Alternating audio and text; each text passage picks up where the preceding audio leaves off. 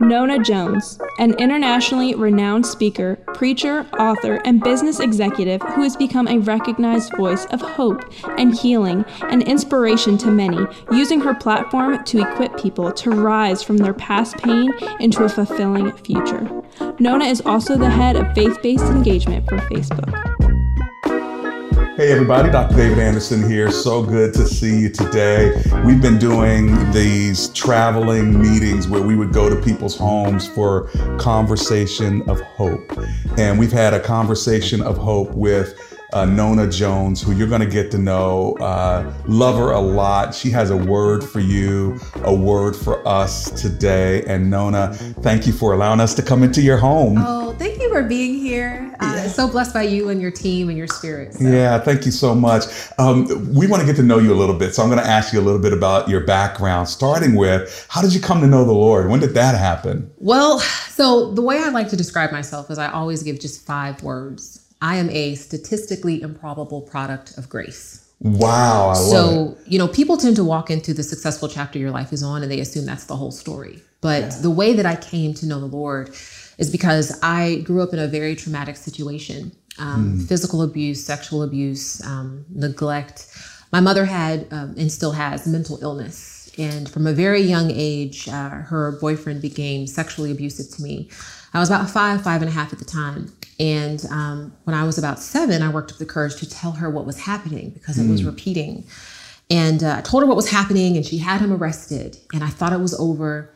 But on the day of his release from jail, she took me with her to pick him up and brought him back home. Oh, wow. How many years was that? He was gone for about a year. Okay. Yeah, about a year. And he was listed as a registered sex offender. He was not supposed to be within 1,000 feet of a child or even a child care facility.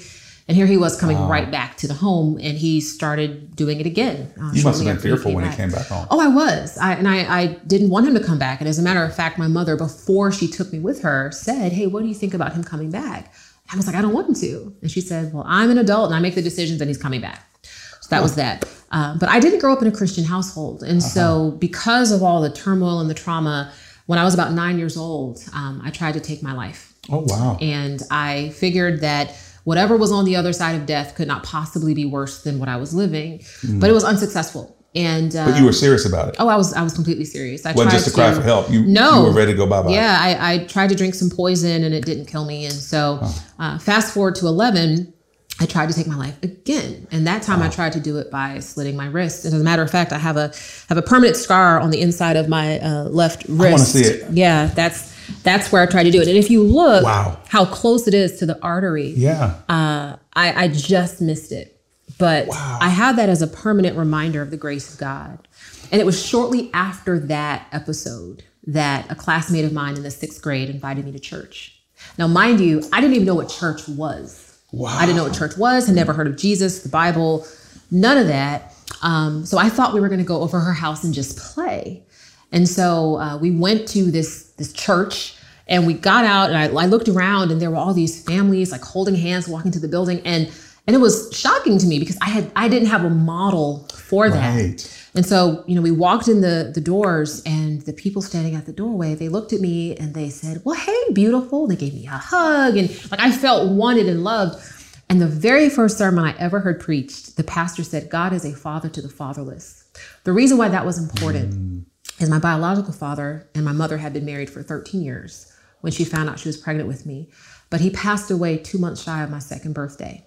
And so between that time and the time that I tried to end my life at 11, I had always wanted my father.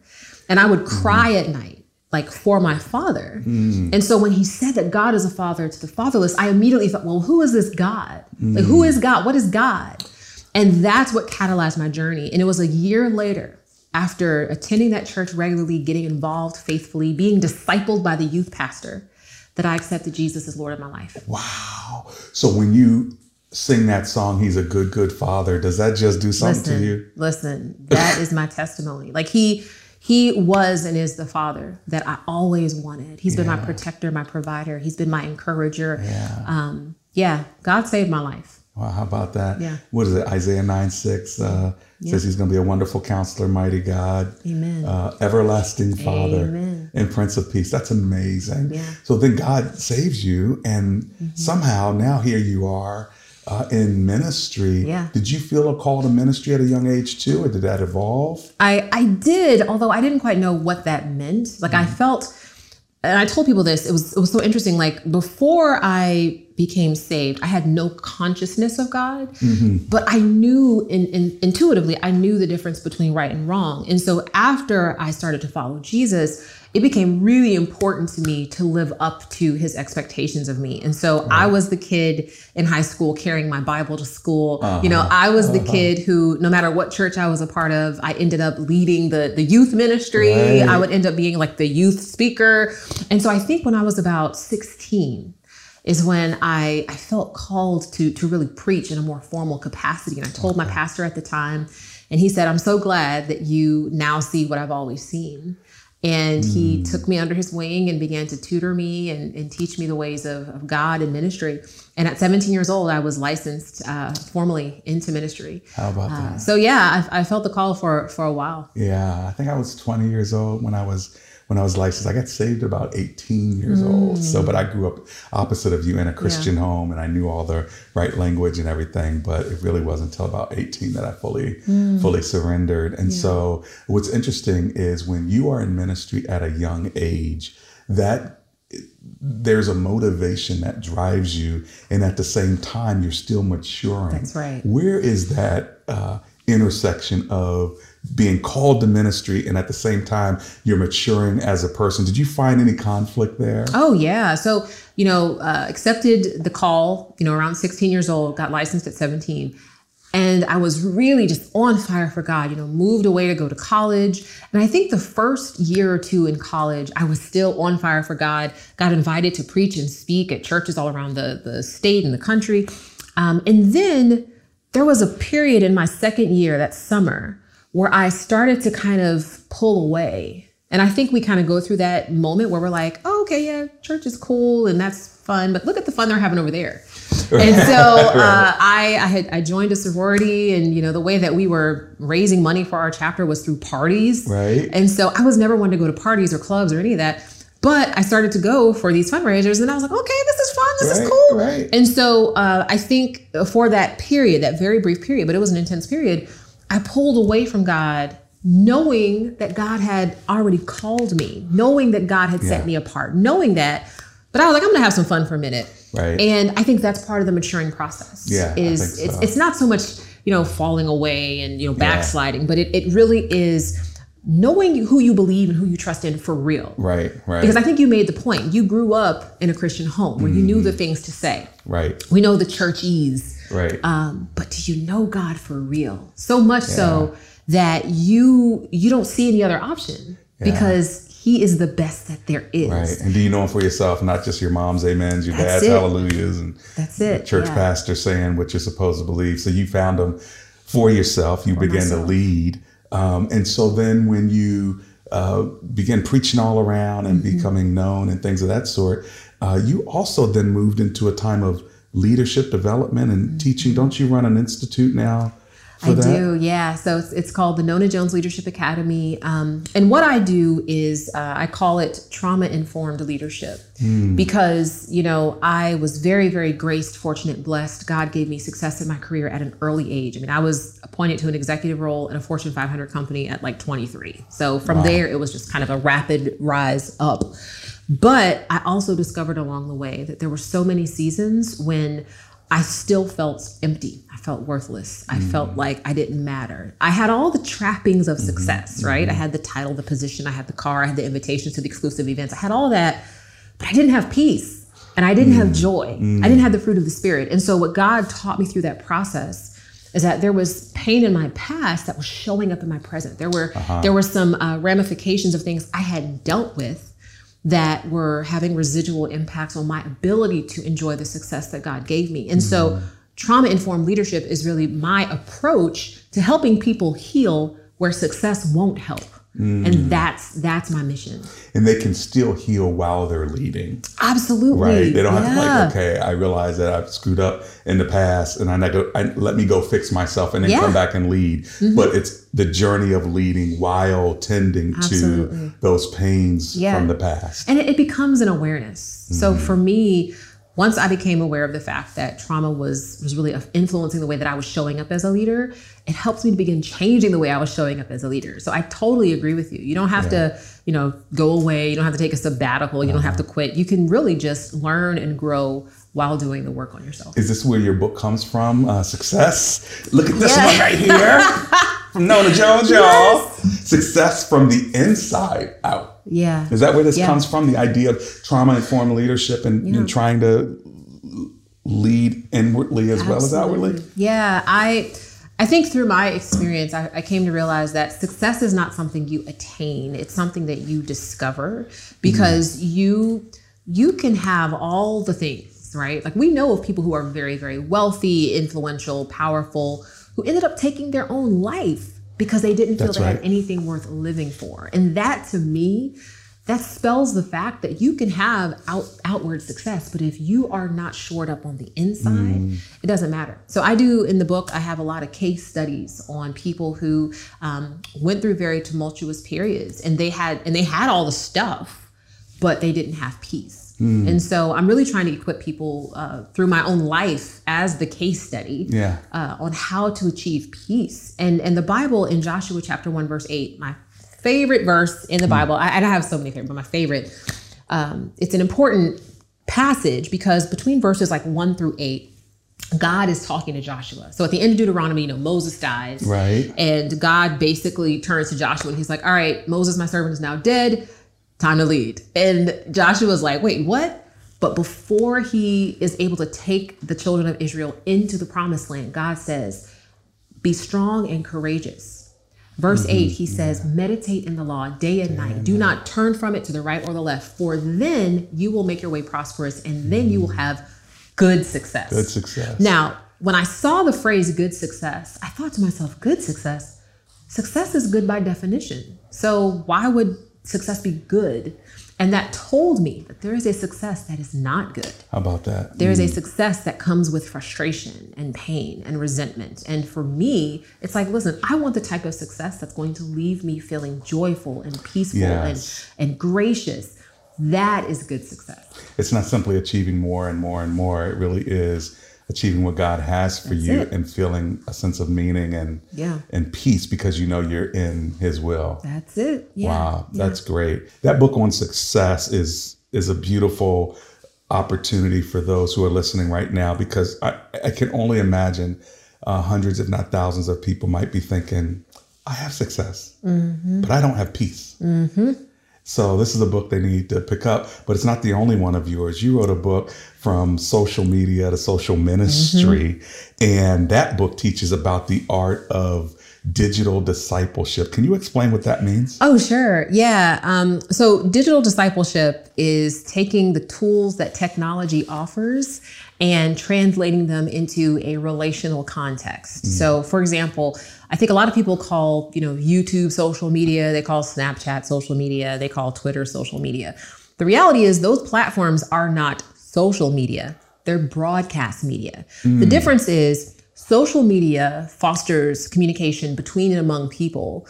Broadcast media allows you to send a message from yourself to a group of people. You're just broadcasting what you want people to hear. Exactly. But you're saying social media is when there's engagement, interaction, and connection. And you're able to actually create relationships. Like discipleship is just the relational maturation of your faith. Yeah. So I think you know this as a pastor. My husband and I know this as pastors. Discipleship is not what happens when we stand up and preach. Like we're educating people, but discipleship is what happens after, when people get into those small group contexts and they're asking questions and they're going deeper and they're applying the word and they have somebody who's helping them grow in their faith. Yeah. So social ministry is really about helping people use technology to disciple other people. Gotcha. Yeah. Well, you know what? That's great. And for folk who are trying to grow in your faith, I guess what's important is not just to have your Bible and your journal by yourself. Yeah. With your, with maybe your YouVersion or your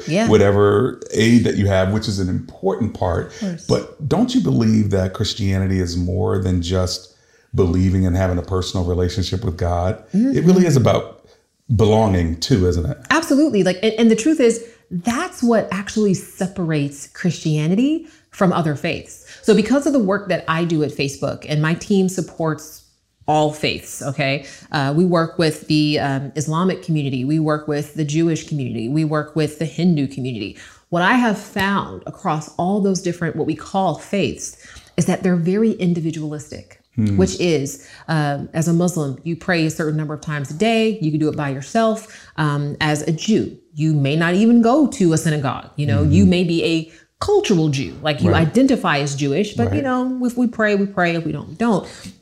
Those religious traditions don't require fellowship, but Christianity has at the center of our theology, not forsaking fellowship, because there is power in coming together in community. Yeah, the early church devoted themselves to fellowship. Absolutely. That is the model. Yes, that's the model of the church. I think where we've started to drift into this kind of individualistic expression of faith, it doesn't really jive with even the model that Jesus had, right? So Jesus, the Messiah, he doesn't come into the world and he's just, walking the world by himself. He immediately starts to pull people so that he can have a group of 12 that he can disciple and pour into, and they can grow together. Because after he leaves, they're going to carry forth the work and they're going to disciple other people. And he talks about a kingdom. Yes.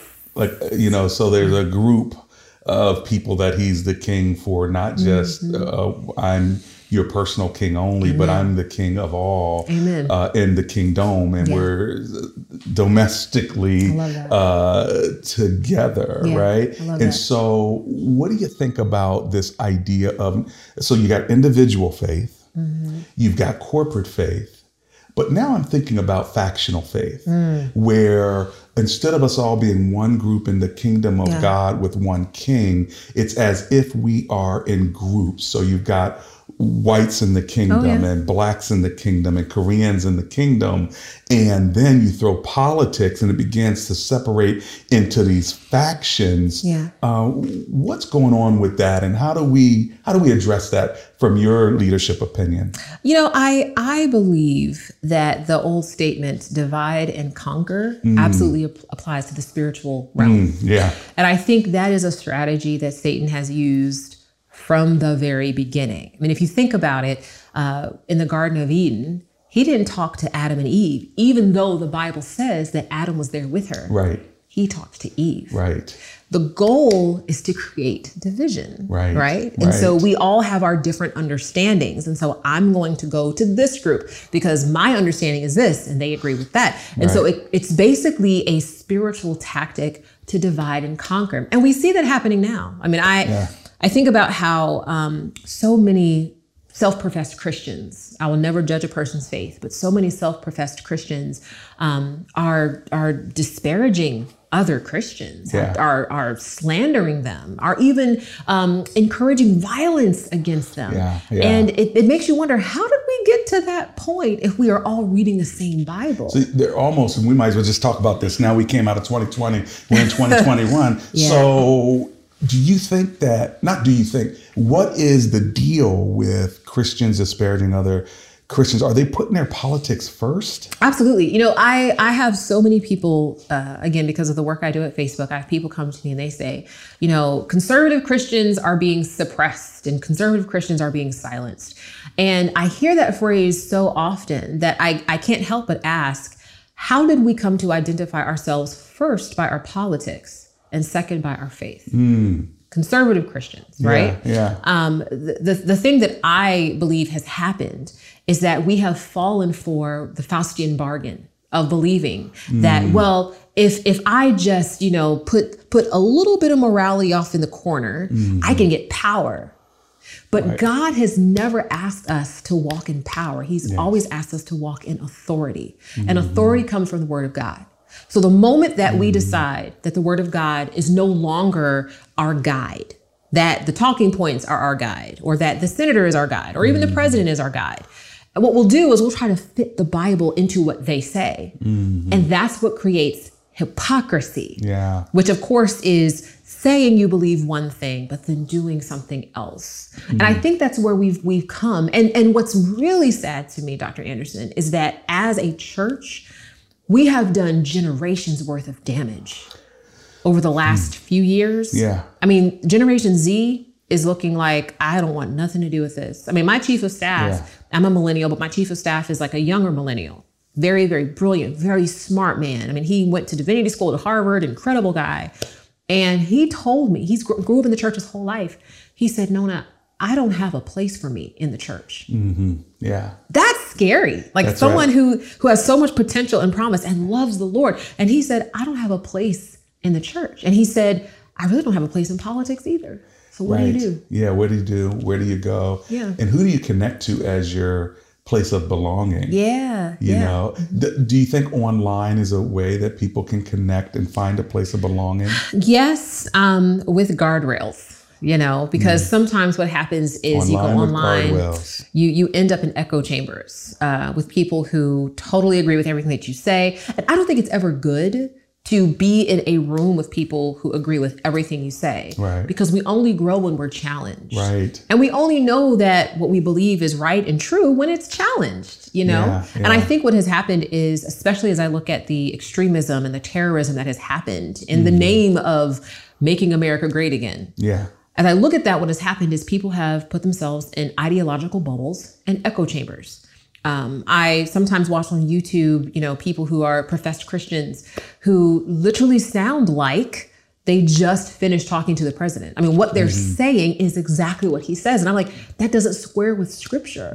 So we have to find a way to get back. And, you know, part of me is thinking, I don't know that it's getting back to God. I think we just need to go toward God. Some of this, I think, is that we have people who were never rooted in God in the first place. Right. So we sprinkle some churchese and some language on top of our beliefs that were never biblical in the first place. Well, and the storms and the crisis then show you how deep your roots really are. Yes, that's so true. You know, and the difference between bending and breaking. If your roots are not deep enough, you're going to break. Yeah. Yeah, that's good. So do you think that there is hope as we think about these conversations of hope, and you're kicking off these conversations? I know we're not supposed to despair, but things can look pretty gloomy. Yeah. What word of hope do you have for us today, Nona Jones? Listen, as long as there is Jesus, there is hope. I will never lose hope because Jesus is risen. He's not in a tomb somewhere. You know, he's not hanging on a cross somewhere. Yeah. He is risen and he is living in this world. And what that means is we will always have hope.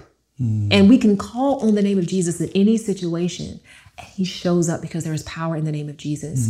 I think the other reason why I have hope is because I see people who realize this isn't right. This isn't good. I'm talking about people of all racial and faith positions who are like, this isn't right. And they're willing to stand up and declare that and work on behalf of change. So I have hope. Yes, it feels dark. But I think one of the tactics of the enemy is to try to make it seem like he has more power than he does. And so what happens is he has, you know, a few thousand people, you know, overrun the Capitol, right? They take over the Capitol and it's 24 hours on the news. And we're like, oh my gosh, the country's coming to an end. Yeah. Out of like 300 million people, a couple thousand did something really ridiculous. Right. That doesn't mean that he's won. Right. But he will try his best to get us to despair. And so I believe that God as always has a remnant. As always, he has a remnant. And so that's what gives me hope. It may feel isolating. I may feel alone sometimes, but I take heart in the fact that, listen, they hung Jesus on the cross and thought that was it. Right. That was part of the story. Yeah. That was part of the process. He was hung on the cross because it had to happen. Right. Before the resurrection. But Sunday morning was coming. Come on. There's always a crucifixion before the resurrection. We have to remember that. Wow. Don't lose hope. Wow, that's great. That's great. So what do you think about gracism? What do you think about multicultural ministry? You seem to be very, very talented, skilled, and gifted to be able to build bridges and cross many different areas between business and religion, between Black and white and Asian, Hispanic. That's a grace. That's a beautiful thing.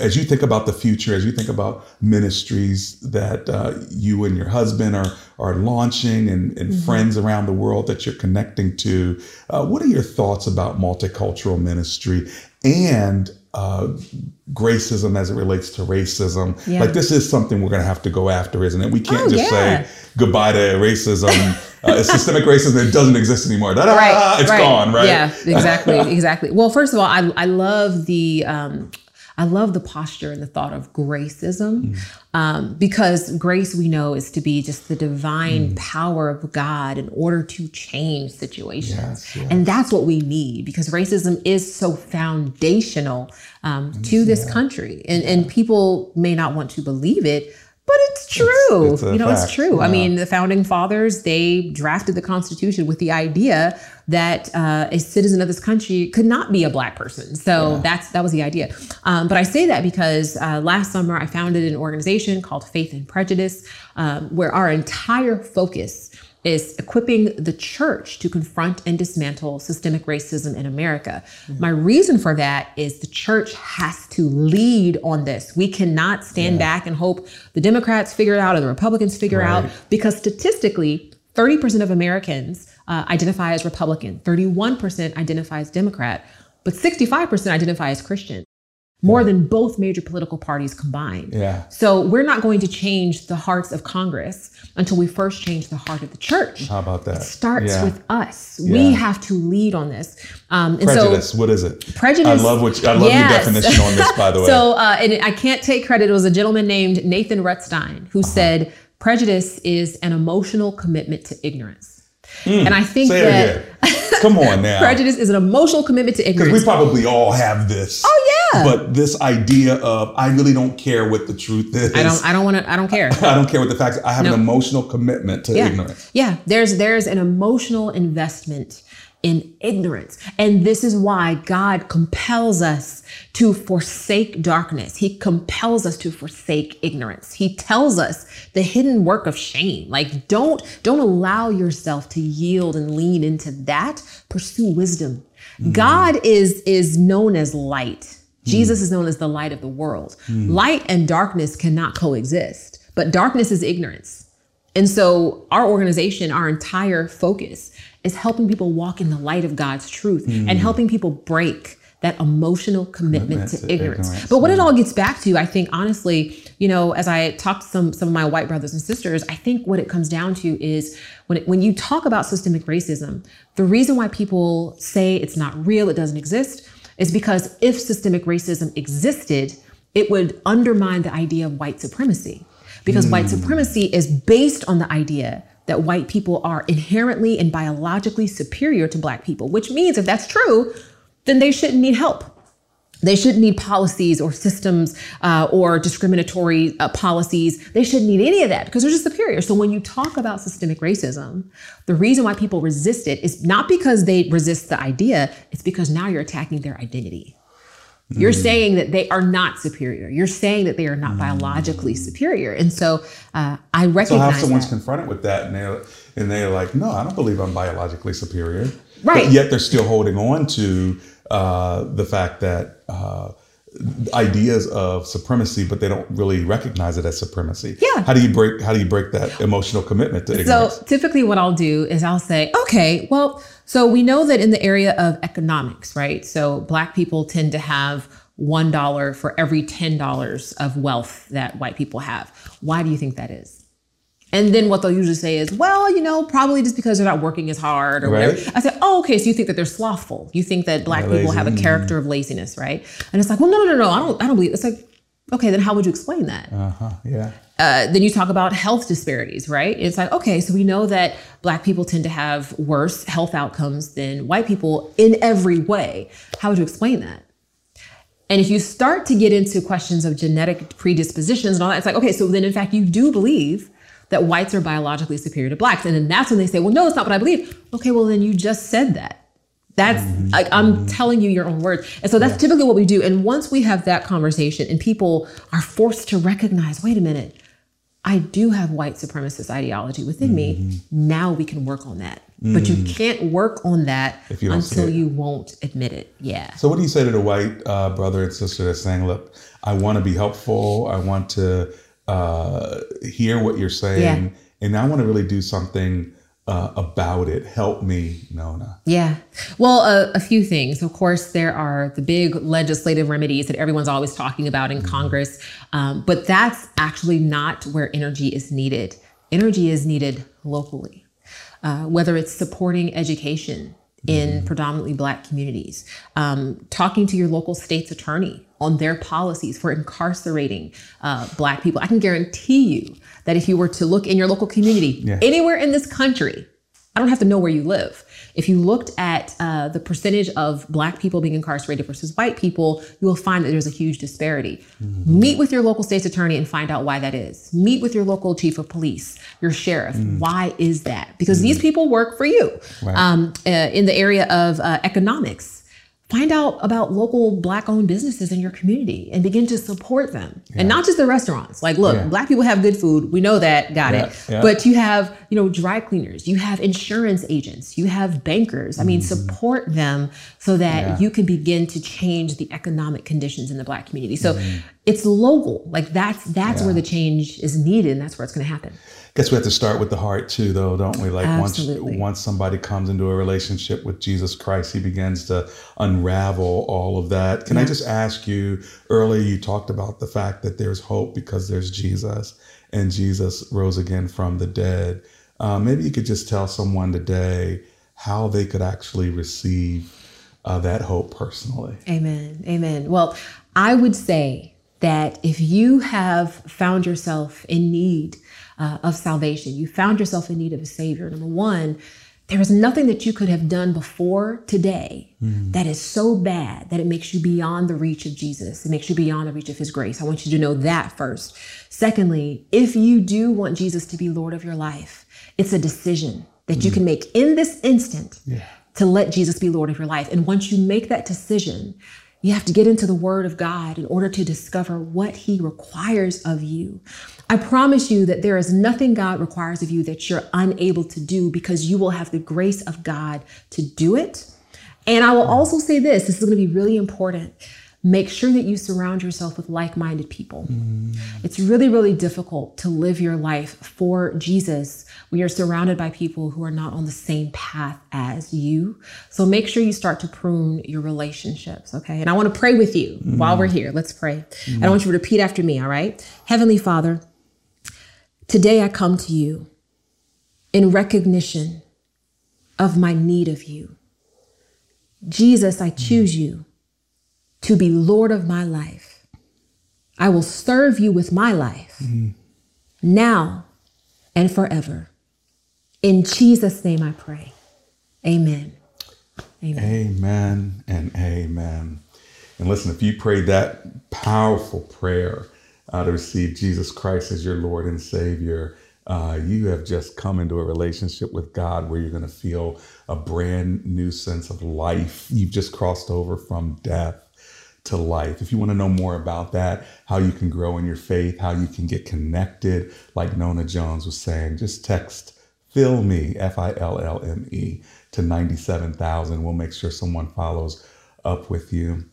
Nona Jones, it's just been so good to have Crystal, ginger crystal. Honey, yes, ginger honey crystals. It's not tea though, right? No, it's not ginger tea. honey crystals with you, and to be able to fellowship with you. Thank you for your great work and ministry and friendship. I cheer you on. I support you. I run with you. I push you. I thank God for you. Oh, I'm so grateful for you. Thank you for your ministry and just for having these conversations of hope, because we need to know that hope is not lost. Amen and amen. Cheers. Amen. Cheers. Ooh.